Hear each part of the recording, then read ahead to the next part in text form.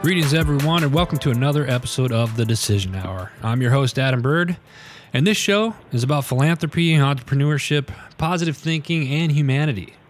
A show that will help you make the decision when that hour is upon you. Our guests share some of their experience, their expertise, and their stories on their decision hour. You get to hear what they're doing today and how they might be able to help you. My guest today is the same. Man doing great things in the community, and we're going to bring him on here in just a few minutes. First, I want to give a huge thanks to the Heroes Media Group and all the great shows and sponsors of that network. To learn more about the Heroes Media Group, all the shows, or how you can become a part of the HMG family, simply go to www.heroesmediagroup.com. Folks, it's that time now. Grab a pen, something to write with, because it's time for the Decision Hour. My guest today, he is truly the definition of what we call here at Heroes Media Group a hero. He's a community hero. He's served his country. So without further ado, I'm going to bring him on right now, without butchering his name here too badly, Mr. Gordon Cucullu. Gordon, are you there? I sure am, Adam, and thanks for having me on today. It's great to be with you, and hello to all the listeners. We appreciate you having on, sir. It's I've been got to know you a little bit offline here, and I've heard great things about you. You're a wonderful individual, and you're doing some really great things in the Heroes community. Gordon, why don't you tell my listeners a little bit about yourself? Yeah, well, I'm no kid, Adam. You know, I'm going to be 72 this year, which hardly seems possible. Quite frankly, when we were in Vietnam, we'd never thought we'd make it past 35, and we figured, what the hell, there's nothing to do past 35 anyway. But that was a surprise. But basically, I grew up primarily in New Orleans, but I came from a military family on both sides, and so I moved around quite a bit when Dad was in the Air Force, and then as soon as I finished school, I went into the Army, and as an enlisted man for a while, and then went to OCS and ended up in Special Forces and served in Okinawa for a while, and then transitioned down to Vietnam, where I was with the Military Advisory Command Studies and Observation Group, MAGV-SOG.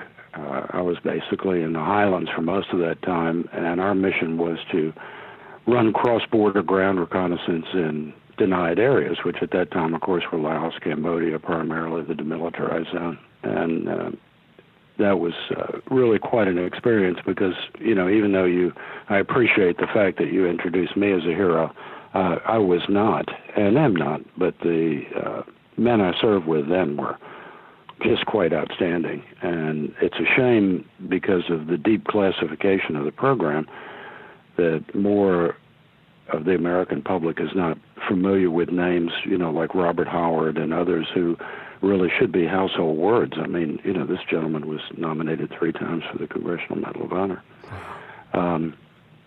Following my military experience, which terminated with I had to serve time at the Pentagon, and then over 3 years at the State Department before I retired in 1987. I spent some time with General Electric Aerospace, opened an office for them in Seoul, Korea, ran a nonprofit out of Manhattan called the Korea Society, had a fairly large alpaca ranch in upstate New York for 12 years, and after 9/11 really got into a lot of media work, mostly analyzing, you know, what was going on with GWOT and the Iraqi war in Iraq and Afghanistan. Did a lot of writing, and since that time have published 3 books. The last co-authored with my wife Chris, called Warrior Police, where we went to Iraq and Afghanistan and embedded with U.S. soldiers. And came up with the idea. Actually, it was Chris's idea. In fact, I want to make sure up front that when we talk about Valhalla project, that the listeners understand that really from bayonet stab to butt plate, the Valhalla project has been Chris's brainchild all along. When we were in between embeds to Afghanistan, she said, soldiers have taken care of us downrange, and we really ought to do something when we settle back in the States to take care of them. And that became, that was the genesis for the Valhalla project. When we ultimately came back, we had notionally picked a place to settle in, to have Valhalla. We kind of wanted it centrally located in the United States, so when veterans came here, they wouldn't have to travel too far. Right. We also wanted it to be in a four-season climate. Neither one of us are crazy about excessive cold or excessive hot. And we wanted it to be in kind of a nice, scenic, but somewhat rural area where we wouldn't be where we could have a homestead, which is what we have now, and we wouldn't be bothered by a lot of super intrusive regulatory agencies and this sort of thing. So we looked to the Ozarks and ultimately tied in with a really good realtor. We had a wish list of exactly what we were looking for in priority order. Mm-hmm. And we settled on, in July of 2011, we closed on 200 acres here in north central Arkansas, very close to the Missouri line, with springs, running streams, varied terrain. It had not been logged in probably, I'm guessing, 50 to 60 years. So we had beautiful trees. We had have about 30 to 40 acres of open land so that we can do grazing and ultimately perhaps some main-type cropping, the things that take up a lot of space. And there was a house on the site, so that made it a little easier, too. We didn't, because initially we thought we'd have to build from scratch. So we got settled in and almost immediately began to have veterans come down and spend some time with us. And subsequent to that, we have developed the homestead infrastructure to the point where we really can comfortably house 6 to 8 veterans at any particular time. And, we've had as many as a dozen, but it sort of involves, sleeping on sofas and stuff. And let me interject there real quick. Those of you that are listening to this right now, you're listening to the podcast, which means you're online. All right, go ahead and open up another browser. And Gordon started talking about this Valhalla project, and you probably wonder, what is this? And he's been talking about this property that they got in northern Arkansas, in the Ozark area. If you type in, you can find out and look at what we're talking about right now by simply going to www.valhalla-project.com. Again, that's www.valhalla-project.com. And if you don't know how to spell Valhalla, it's VALHALLA. That is correct. Thank you for that. No, that's okay. We get it all the time. I mean, it's as bad as Cucullu. So how? Of course, we picked the name because we wanted a kind of a hoo-ah kind of theme here. Yeah. Oh yeah. The one thing we absolutely refuse to accept is this broken, beaten-down veteran meme that tends to predominate in social media and candidly throughout a lot of our society. Right. We just absolutely reject that.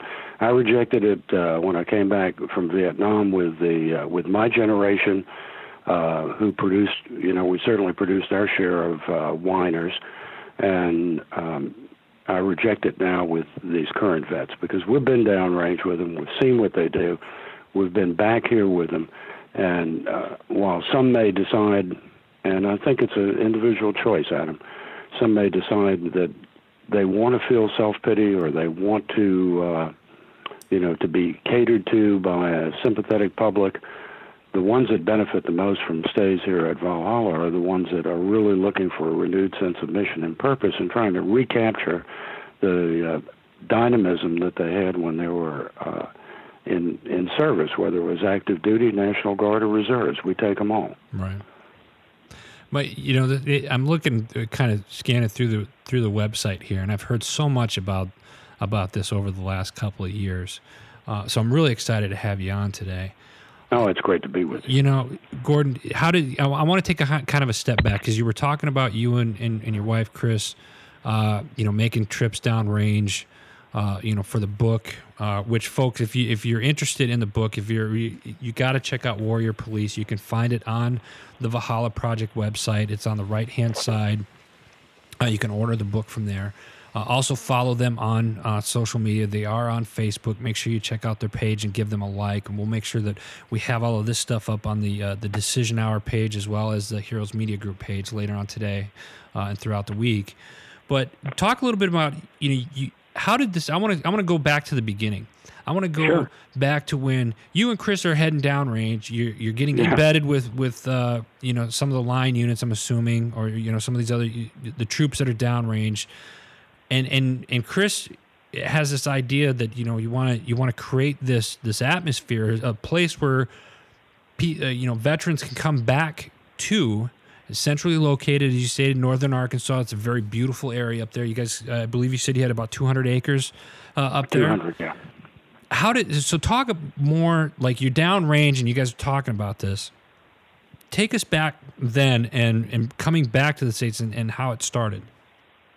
Well, we were kind of all over eastern Afghanistan on our last couple of embeds and got to see quite a bit of the country and embedded with a lot of units, primarily military police units, because the book Warrior Police is about military police downrange. But we had one fascinating experience with an Indiana National Guard unit in outside of Khost, Afghanistan, which is near, for those of you who may have these memories, Fob Salerno, very close to the Pakistani tribal areas there. And this was a unit called Bravo 151 Infantry, and they were serving in a role in lieu of, they used to call them ILO units because there weren't enough MP units to rotate through the COIN mission that had been imposed by Generals Petraeus and McChrystal. And so what these men were doing were training up the Afghan National Police primarily, which is, the listeners might assume, is a natural job for the military police, our military police. But if there's not enough to go around, they felt like they could use, leg infantry units. Right. And so these guys had gone up to a rather remote combat outpost that had absolutely nothing. It was on top of the hill. It had this one big brick building, and at the far end of this ridgeline had this amazing British fort from the 19th century that dominated there, and that was kind of cool. But they were up there with tents and sleeping mostly outdoors and stuff. Well, the beauty of a guard unit is that all these skill sets that you've got that come along with it. A lot of these individuals were carpenters, electricians, plumbers, architects, contractors, all these kinds of things. So they had a very, what we used to call in Special Forces, innovative supply sergeant who managed to divert some dimension lumber from Fob Salerno up to that combat outpost. And they built and designed this place that just kind of blew our heads off. It was, they had decks, and every soldier had an individual little room, 8x10 room about, but they got to design it themselves. And so it was very creative. A lot of bunks were, like an upper bunk, and then underneath there they'd have a desk, stuff like this. And when we came back to the States that summer, in between our trips back downrange, the unit had asked us to come to Indiana, to Indianapolis, to be with their mustering out program. So we did. And almost to an individual, the soldiers were asking us, "Oh, please, when you go back, let us know what our comp looks like, because we're so proud of what we did there. We're so excited about it. And we're afraid that, either the unit that replaced us or if it were turned over to the Afghans, it wouldn't be the same." And I think that was a lot of what we were kind of fishing for that we finally were able to get our arms around when we're talking about this Valhalla project, this homestead, is that we can provide for these soldiers a permanency. In other words, when they come here and they build something or they construct something or they take, they plant trees, they can come back and they can say, in a year, 5 years, 10 years, hey, I did that. I built that wall, or I built that little barn, or I planted those trees, and look at them now. And you can't do that downrange. And, it resonated deeply with me because I had been in Vietnam in the period where we're turning everything over to the Vietnamese.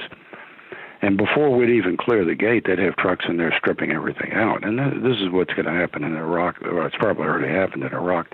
It's going to happen in Afghanistan ultimately, is right. that, our so-called allies are just going to steal all this stuff, sell it to them on the black market, and be done with it. And that's the hard reality of it. Yeah. I'm not going to sugarcoat this for the listeners. So we said, we're going to do just the opposite. We're going to have something here that has legacy, has permanency. One of the traditions is that if you build something here, you sign your name on it. Nice. So, and we've found that veterans have come, and we also make everybody sign their name on the back door of the bunkhouse. And when a lot of them will look on the back door and say, "Oh, I know this guy," and that sort of thing. And that's kind of neat. But it gives a sense of permanency that's not present in deployed servants. I guess that's the best way to say it, if it makes sense. And so we kind of took that thread. We were trying to decide, okay, well, what do we really want to set up? Well, we don't want to set up a rest home. There's too much of that anyway. These guys don't need to rest. They need to get focused and get active and do things. There's too much resting out there, too much playing on electronic gear, all this crap. And so what we wanted to do was have something where people could feel like they were making a real contribution, and where they were doing something that would not only, as Chris says, get them out of their own trip, but make them realize that other things are dependent on them. So that meant livestock and growing things, because if you don't take care of the livestock, they die. Right. And so they're learning while they're it's for those that have never done it. Like I grew up in northern Wisconsin, and I helped. I had a family that were farmers. So I'd help milk every now and then, and there was stuff that you had to do to make sure that, like you said, the livestock. If they've never done that before, though, that's something that you guys you teach, I'm assuming? You help we them teach out? everything. Yeah. Okay. You come here. We've had a lot of guys that have come here who I think have never walked on soil before. It's always been concrete. They're right out of the city, and that's fine. The city slickers coming out and don't know what they're doing. But it's really. Kind of like Vince Lombardi said one time, this is a football. You really start from basics here. And a classic example is Chris. My goodness, Adam, when we came here 5 years ago, I passed her a portable drill one time, and she didn't know what to do with it. She was scared of it. She said, "I've never had one of these in my hand before." Now she builds everything. I mean, I usually get elbowed out of the way because she wants to get in there and work the combo saw and the drill stuff and everything else, and she designs and builds everything. And that's kind of a metaphor for what happens here. I mean, we start everybody off. Everybody gets a little chance to get a taste of everything. Whether it's the outdoor or kind of farm type construction, or learning how to do, how to handle growing things, the garden, the orchards, learning how to deal with poultry. Let's talk a little bit about that, Gordon. How many buildings did you have on the property right now? Oh, you mean including the outbuilding? Yep. 1, 2, 3, 4, 5, 6. You got 6, and I'm looking at some of the 7. pictures. Yeah, 7. I just remembered one. So and you're talking about like gardening and whatnot. I mean, 200 acres. I mean, so tell us a little bit. Like I just started my own garden here in Arizona. It is true, people. You can do that, despite the dry heat. What type of stuff do you guys plant for in the garden? Good question. And a lot of this derives from the fact that I took. I was beat up there for about a year and a half, Adam. I had, some really traumatic issues with my knee and leg that, result of an injury in Vietnam. I had a cardiac issue that got resolved. All this has gotten resolved. So I'm back, full of pea and vinegar now and going full blast. Nice. But at the time, I was kind of laid up and not able to go outside all that much and be effective. It's kind of hard to, say, carry a bag of feed over your shoulder when you're on crutches. Right. And I ended up taking an online permaculture course from an outfit in Australia. So a lot of what we've been implementing here over time is based on the principles of permaculture, which we also introduced our Valhalla participants to. The idea being that you cycle as much as possible. You focus on building up the soil and storing and soaking water, which, of course, as you know, particularly being in an arid area like Arizona, is absolutely vital. You cannot, nothing lives without water, right. Period. Either, from the soil on up, your microbiota, your worms, your plants, your animals that depend on plants, and ultimately human beings. 3 days without water, that's the rule. And with a lot of these creatures, you don't even get that 3-day window. But so water is vital, and we work around that. We work around different shade and sun areas, and basically what we've done here is because the soil is so crummy. These are the oldest mountain range in the continental United States. And so they've had a chance to erode down and become nice and rocky, and the soil has eroded away considerably. So we build raised beds. Okay. We make extra deep holes when we plant our orchards. We're very we grow tightly. If kind of like that square foot gardening concept, which if the listeners don't understand that, they can look that up online too. But what we try to do is get as intense as we can out of what we have, and we focus constantly on soil building so that each year it gets better and better and better. And, some of the beds we've got now that you could hardly drive a pickaxe into, you can pretty much go out there and garden with a trowel or even a soup spoon. And it just takes time, though. It's not something that happens overnight. No. Trees take time to grow. This is our 4th year with some of our fruit trees, and they just kind of wanted to bear this year, but didn't really. So we're looking for probably getting our first fruit crop next year. We've had success with berries. We grow a lot of. We try to grow as broad a spectrum as we can in our climate zone. And we'll push the edges to a degree. In other words, figs are not supposed to do well here, but we'll kind of fudge and make a little microclimate and see if we can sneak a fig tree in there that makes it through the winter, that kind of thing. And so, what we're trying to do here is demonstrate and then teach how our veteran participants can take away from this something that may apply to them. They may never have a great big homestead, but I tell you what, you can do a whole lot on a suburban or semi-country garden. Hey, I tell you what, I got a couple of pots right now that got like some string beans, some spinach, and stuff like that, and I put it inside. I give it enough water and I leave it near a window.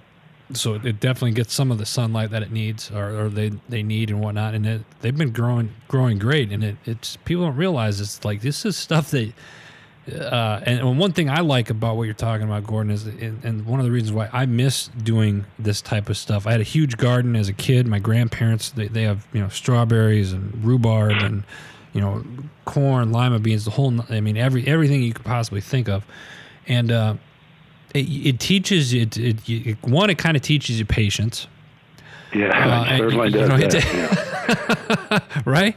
It teaches you patience, and then you're growing your own food.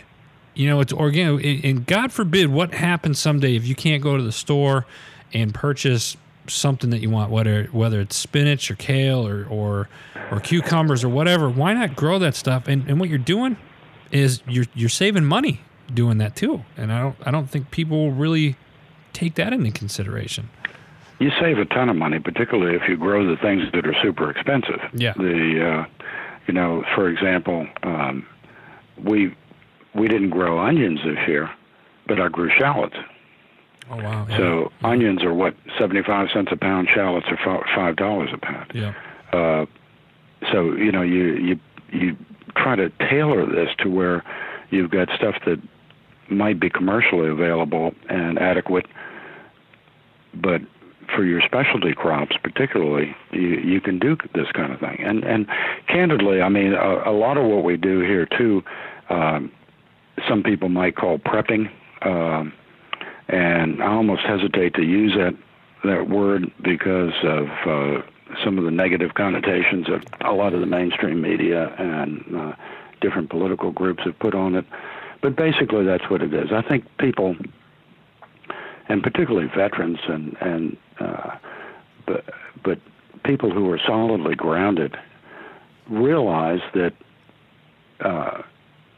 society is not static. Things happen. Yeah. We don't have to look that far away to see hurricanes, earthquakes, tornadoes, big drought, big wet spells. All this kind of stuff happens, and we're not even taking into consideration any external factors. Right. And there are many that could happen. So I think that for us, even though we're not members of the Latter-day Saints Church, we're tied in loosely friendships with people who are, and admire the fact that these people are have as a basic core tenet the idea that you need to have a year's supply of food on hand, being prepared for any emergency that might come along. Yeah. And not only is that for your family, but that, maybe you have friends, elderly friends, for example. We have some elderly friends that I know if we had some sort of serious issue, we'd be prepared to support them. And this is the kind of thing that I think we try to impart to our veteran participants too, Adam, is that the core U.S. values have, from time immemorial, from the time the first settler put his or her foot on the rock, it was basically self-reliance, independent living, teamwork, and the ability to provide for yourself and your family. And that's essentially what we try to demonstrate here. And then through demonstration and hands-on work, you learn how to do. And, when we have groups of veterans here, sometimes we'll have chalk talks, particularly if it's either too cold or too hot to go outside at the moment. We might, talk about some of the principles involved in these kind of things and how they can do that themselves. And, how to evaluate property, how to prepare that property for when they want to, take up permanent residence there. We're toying with off-grid, but that's going to still be down the line a little bit. But all these things are in the planning and preparation phase, because I think if you don't look ahead and realize that things aren't always necessarily guaranteed to be exactly like they are today, and you realize how fragile some of our systems are. I was in Manhattan when I lived in Manhattan for 3 years. I hope I never have to repeat that experience. But if there was going to be an inch of snow and you were 2 hours late getting to the grocery store, there wasn't anything left. Yeah. I mean, it was like locusts had, like a biblical plague had come through there and cleaned out the shelves. So imagine if you're in one of these positions where you have a really serious situation, and you don't get that automatic 2-day, 3-day supply that that just-in-time inventory that the country's become used to. You better be prepared. You better have ways of growing, preserving your own food, and having animals that can provide milk, eggs, meat, that kind of thing. Yeah. All of that. And then once you get those products, know what to do with it. One of the things that we always have groups do here when there is fermentation. We've made apple cider, we've made cider vinegar, we've made different types of cabbage-based fermented products, cordito, kimchi, sauerkraut, all that kind of stuff. See, that's something. Yogurt with the milk, cheese with the milk. That's something I've always wanted to learn. I started kind of the latter part of last year. I started getting into more. So I'll do a lot of pickled stuff, like pickled asparagus, pickled eggs, stuff Good like stuff. that. Yeah, but then I turned around and I started canning, stuff other than pickling it, just regular canning. Stuff, and I started dib-dabbing a little bit with different jams, making jams. Of course, it's a little messy progress,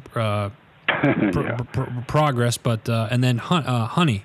We have I was back in Wisconsin this year, and we have a hive. We have a couple of beehives, so we went and we canned a bunch of the honey and stuff like that. And I still got a can from about a year and a half ago that's still good.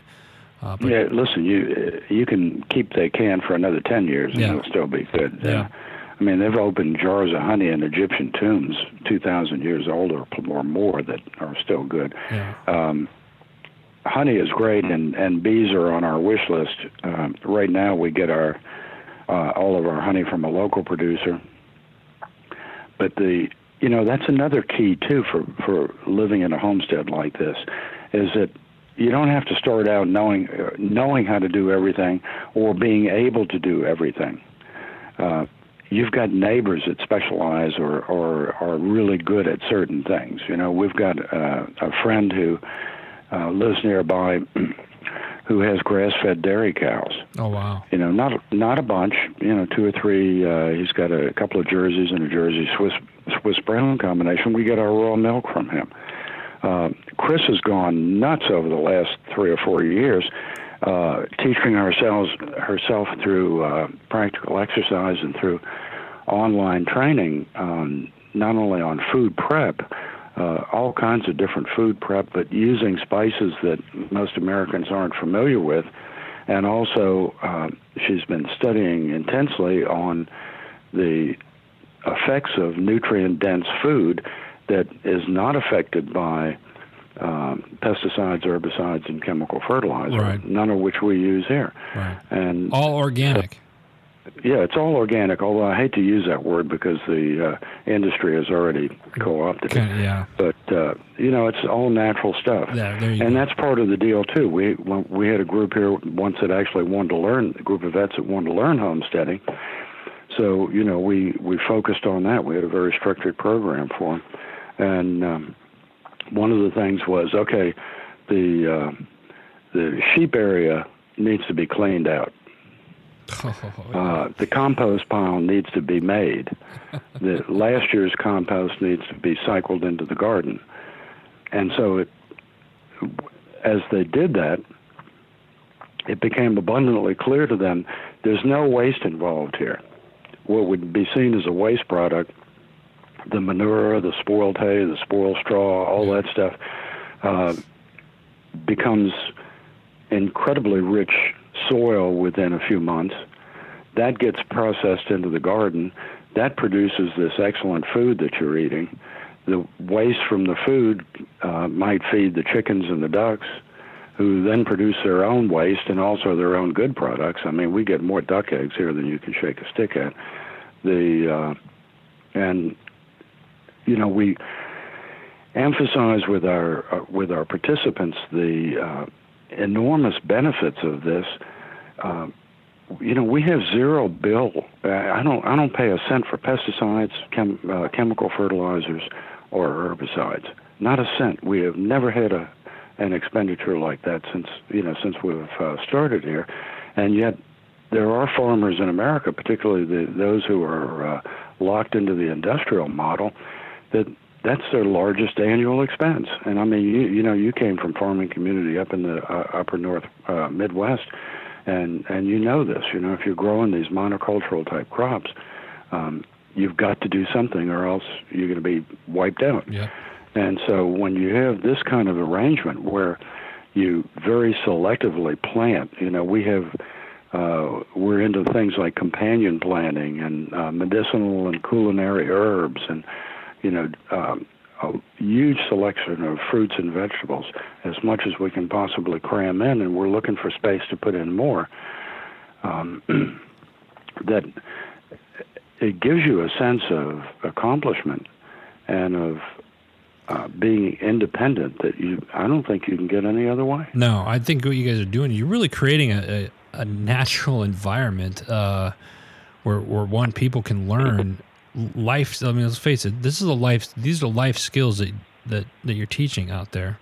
And like you said, going out there, learning to do this stuff, doing it, you get that sense of accomplishment, or the veteran gets that sense of accomplishment. I can say that because I've done a lot of the stuff that you're talking about.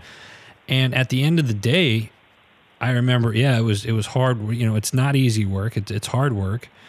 But I always felt good because I felt like something got done. I felt like I accomplished something. And then you get to,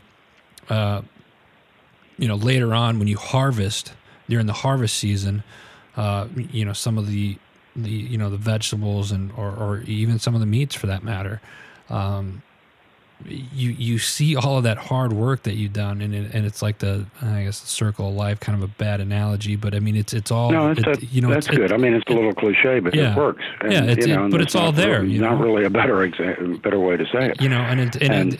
It's great, and that's what I absolutely love about. Like I'm on the verge of selling my house. So if anybody wants a house in Phoenix, folks, get a hold of me because I need some property. Well, one of the things too is I want to emphasize that we're not running a North Korean slave labor camp here, and, that we allow plenty of time. Basically what we insist on is that veterans who come here spend a minimum of 4 hours a day on project activities, whatever that might be. That might be morning and evening chores, taking care of the garden. Maybe we're going to put in a new, put some fencing in for a new paddock, whatever, cleaning out, doing this, doing that, building something. Right. It's hard to say specifically. I mean, I've had a lot of people say, well, what's an average day like there? And I said, well, it depends on the time of year. Are you planting? Are you maintaining? Are you harvesting? Are you storing? Are lambs hitting the ground? Did you just hatch out a batch of duck or chicken eggs and you're focused on getting them all brooded up and everything? Is it time to take out some of the birds or some of the animals for processing? Are you hunting? Because we've got, hunting here, and particularly deer in season and wild hog year round. We're setting up, part of our program here is forest stewardship. In fact, we're really proud of the fact that 2 years ago we were awarded the participant in the Arkansas State Forestry Commission Forest Stewardship Program. So Valhalla is now a member of that. And we take care of the forest. We harvest our timber to have it milled and then use, after it's dried and ready to go, we'll use the milled wood to do our outdoor construction here primarily. Mm-hmm. We have thinned out. We're constantly looking to thin out the bad trees and encourage more growth. and we're also using that as wildlife habitat promotion, so that we're trying to bring back bobwhite quail, which used to be thick as can be here in North Arkansas, but have declined because of habitat loss. So we're working on that. We've got wild turkey and just tons and tons of non-game species that are, all over the place. Along with, as you might expect, predators. We've got raccoon, possum, bobcat, an occasional mountain lion, occasional bear, coyotes, more than we particularly care for. Right. If you're interested in herpetological identification techniques, there's a lot of snakes and stuff around. Not that many, though, really, because we encourage the black snakes here because they eat the copperheads. Right. The birds tend to chase a lot of the snakes away, too, because the chickens will kill the small ones. Right. We've got birds of prey. So it's a pretty wild and woolly area in some aspects. And I think that challenge also appeals to,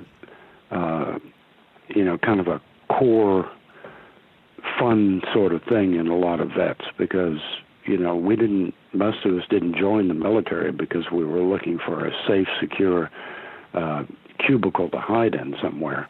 We got in because we wanted it to be physically and mentally challenging, and found that challenge, whether it's standing in the door of an aircraft or scuba diving or, going into combat, whatever you do. And so we're trying to replicate a little bit of that here. And again, that goes back to the name, Valhalla Project. We kind of call on the values of the old Viking community. Yeah. That you all hop in a longboat and you set off for the horizon. You don't know what you're going to find on the other side, but whatever it is, you're prepared for it. And that's kind of what we're trying to impart to our vets here. Is I don't know what tomorrow's going to bring. Nobody gave me a crystal ball. But I've got some ideas, and I think that some of it's going to be good, some of it's going to be bad, some of it's going to be ugly, and you better be prepared for all of it. Gordon, that's just life. Gordon, let's talk about listen, folks. Again, if you're listening to this podcast right now, open up another browser, go to Valhalla-project.com. That's VALHALLA-project.com. Gordon, I want to talk about, first off, for the people that are listening, for my listeners that are out there right now, and they're looking at this, how do they get involved? Let's say it's a civilian and they want to make a donation. I mean, you guys are a 501c3. Yeah, we're a 501c3. We've been approved by the IRS, although that's another story over a cup of coffee sometime. But I've got my letter from Lois Lerner in the file. So people can make donations to you can make Valhalla. donations. Okay. We also have on if you go to Amazon,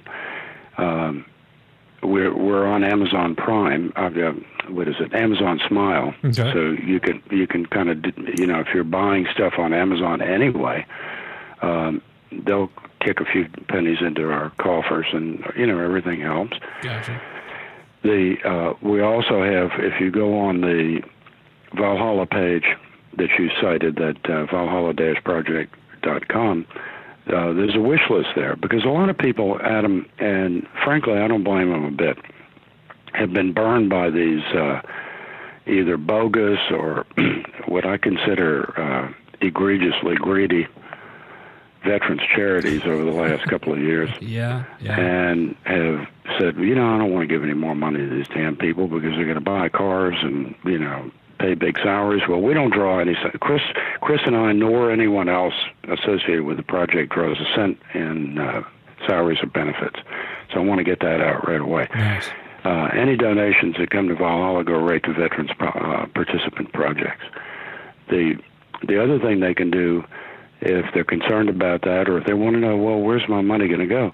You can go to our website. You can click on our wish list, and Chris has put up a whole list of things, from just $1 or $2 all the way up to more expensive, which you can say, okay, I want to click on, I want to donate a widget to Valhalla, and we'll get that.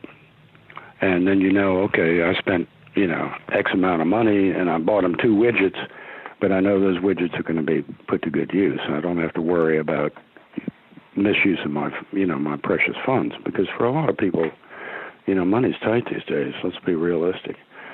Absolutely. So that's another way to do it. The other aspect that I want to emphasize here is that we're really not prepared. It's not our mission to care for veterans who have clinical levels of post-traumatic stress or have been so physically tore up that they really can't get around properly on a homestead activity. We had a vet here in a chair, and it worked out, but it really took 2 of his buddies to make sure that he was okay during the day. Right. And I don't know how much of a benefit the whole experience was for that particular individual, because he simply couldn't do things through limitations. If someone's got a serious addiction problem, or if they're on heavy meds or treatment for PTSD, there's really other facilities, other organizations in the country that are better organized to do that.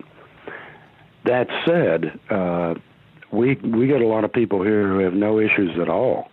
They just want to come and kind of reground themselves, if you will. I guess that's a word. Get an experience. And they want to kind of clear their head from the noise that you get in the civilian community right now, with just all the outside stuff that seems to be constantly going on,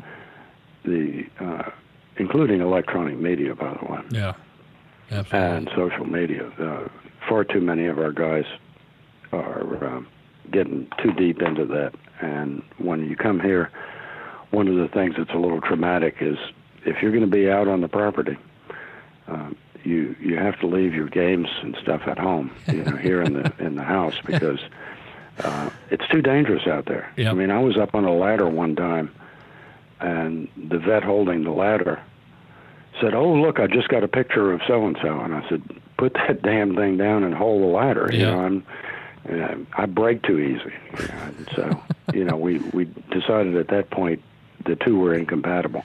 Take pictures, take all the pictures you want. Right. But don't start playing games and stuff when you're out in the field. I mean, we got dangerous stuff going on here: axes and saws and power tools and chainsaws and other lives depend on that. I mean, the animals' lives and stuff like that. That they need attention, and people aren't aware of just how much attention they actually need, and whatnot. When you're feeding them, cleaning the pens or whatnot. I used to have. I said this about a year ago. I said, what needs to happen? What would happen if a microburst just shut down the entire country's internet? People wouldn't know how to communicate. I remember growing up that snail mail, as they call it nowadays, is you drop a letter in the mail. That was big. Or you had the big rotary phone. Gordon, you know what I'm talking about. The big rotary phones that hang on the wall. Yeah, I certainly know what you're talking about. You had something like that. I've even went as far as I took a Morse code class just to people are like, why are you doing that? You're wasting time. Hey, mark my words. You never know if something's going to happen. So God forbid if that happens. I'd be out of business, because my business is on the internet. But one of the most peaceful times, folks, is, and those of you that have listened to my show for the last year and a half, I take when I go back to Wisconsin, the house, my grandparents' house, the farmhouse, they don't have internet. There's no internet. There's no cell phone service, and it's by far probably the most peace I get all year. So when I go home, that's where I call home. It's very peaceful. If you go to the Valhalla Project, go to Valhalla-project.com, and you just look at the pictures at this place, and you could see just how peaceful, and really get involved with this. They have a critical needs list. Go on there, make a donation. And here's a question I have for you, Gordon, for the listeners that are out there that are veterans and they want to come to your to the site, to the facility there. What's the best way for them to? Do they reach out, or can somebody nominate somebody to go, or how does that process work? One thing we do require, Adam, is that every veteran who wants to come here contacts us personally. It really does no good if we've been through this, we've been down this road before. If I get a call from a mother or a sister or a brother saying, Joe or Jill would really benefit by coming to Valhalla. And I say, maybe, but Joe or Jill has got to initiate the contact. Because if they don't have enough interest to either send me an email, and our email address is on the site, or pick up the phone and call, and our phone number is on the site, then they're probably not going to benefit very much when they come out here anyway. So direct contact is what we need. We do require a copy of your DD-214, and please black out the Social Security number. I don't even want to know it. And if you are involved still on either active duty or active guard or reserve, any of that nature, and you can get a letter from a senior leadership NCO officer, anything like that, that's nice to have, but not necessarily, a requirement. But the DD-214 is, because we've had people who have tried to fake their way here. It happens a lot. Unfortunately, nobody really wants to serve, but then when it comes time to get the benefits, all of a sudden you find a lot of bogus veterans out there. Yeah. So just contact us. We'll send you an application form. We'll send you a liability waiver, and we'll go from there. We'll arrange it. When you're here, you do not pay for food. You do not pay for lodging. You do not get compensated. You don't draw any salary or anything. You're just here. You're here to benefit from the homestead and the activities here.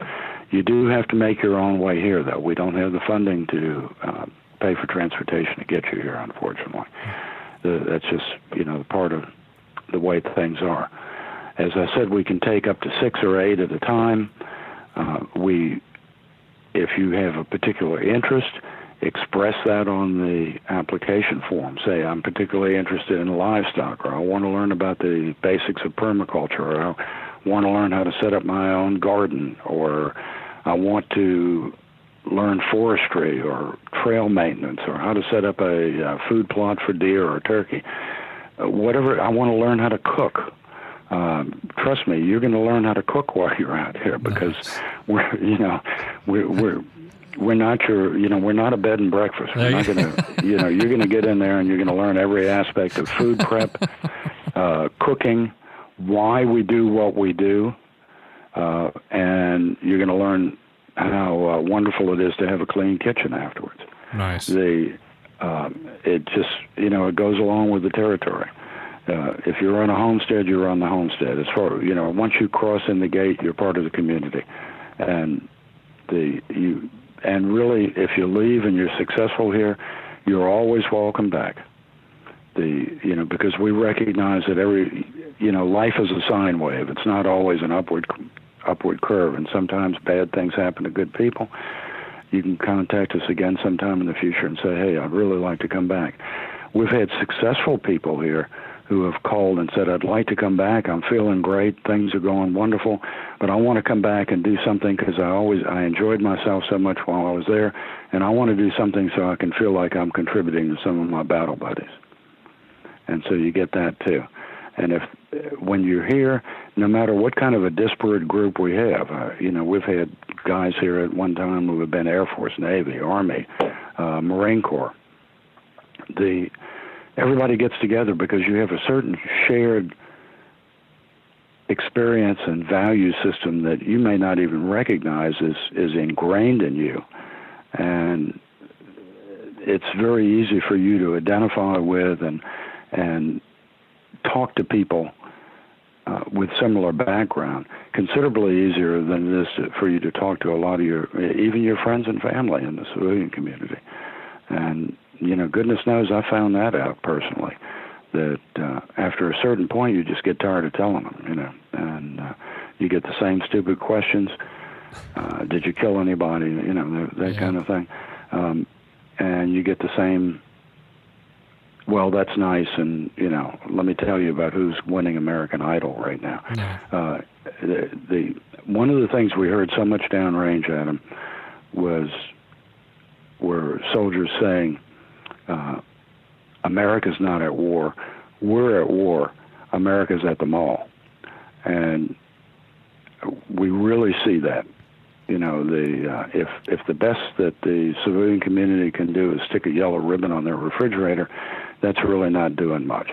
If those of you who are out there who are truly concerned about veterans, forget about all this raising awareness stuff. It does nothing. Raising awareness is an excuse for not doing anything. You got to be what actively you really involved. want to do is action oriented. Yep. A program like Valhalla, and there are other small ones out there, are action oriented. In other words, when a veteran comes here, the veteran actually leaves with something more than just a little quickie fishing trip or a fun experience at the ball game or something like that. This is life changing. So if you're a veteran looking to come here, expect to leave with having a really dramatic and dynamic experience. Outstanding. Folks, we're talking with Gordon, co-founder of the Valhalla Project. Go to www.valhalla-project.com. Gordon, is there anything else that you would like to tell the listeners today? I think that particularly for the veteran participants, or those of you who think you might be interested in this, give it a hard look. You may surprise yourself. Even if you are sitting there or driving or doing whatever you're doing, thinking, well, that sounds like it might be too much work, or that sounds like it might not be something I'd be particularly interested in. Give it a hard look. You might surprise yourself, because even if today you don't think that any of these skill sets will apply to you, what you may not be aware of is that simply by learning and being exposed to these skill sets, it's going to improve dramatically your skill sets in other areas. In other words, if you're confident and know that deep down inside, if things really turn bad, I know how I can take care of myself, then that sense of confidence and independence and personal responsibility transforms into your civilian activities too. Absolutely. So there's a lot of depth here, probably more than you might sense on the surface. Now, if you're on the other side, if you're saying, wow, I really want to learn about this stuff, I really want to get involved in it, let us know in your application, because we'll make sure that you get special emphasis on any of the things that any of the particular areas that you want to participate in heavily. You'll get a little bit of everything. Everybody gets everything. And then once you go, you get a taste of everything, then you'll find out, wow, that really appeals to me. I just love working with the sheep. Or I think that, growing herbs and spices is, the cat's pajamas, that kind of thing. Whatever it may be, we'll work with you on that. And we'll teach you the basics. And from a lot of you, Adam, we learn a lot from our participants, trust me. Yeah. We've had guys here with a similar farm background than you. And I find that whenever I go anywhere, I always get two kinds of lessons. I get the negative lessons and the positive lessons. Yep. Things that you want to adapt, things that you're not particularly interested in. As Pastor Joe Fox on Viking Preparedness always says, chew the meat and spit out the bones. Take what you think you can use, discard the rest. Right. And that's the same philosophy here at Valhalla Project. Learn what you can take away from it. Use us as a resource. If you're not going to come out here, support us, because we're actually helping veterans. We're not just sitting around wringing our hands and peeing and moaning and thinking about what a wonderful world it could be. We're trying to make that wonderful world.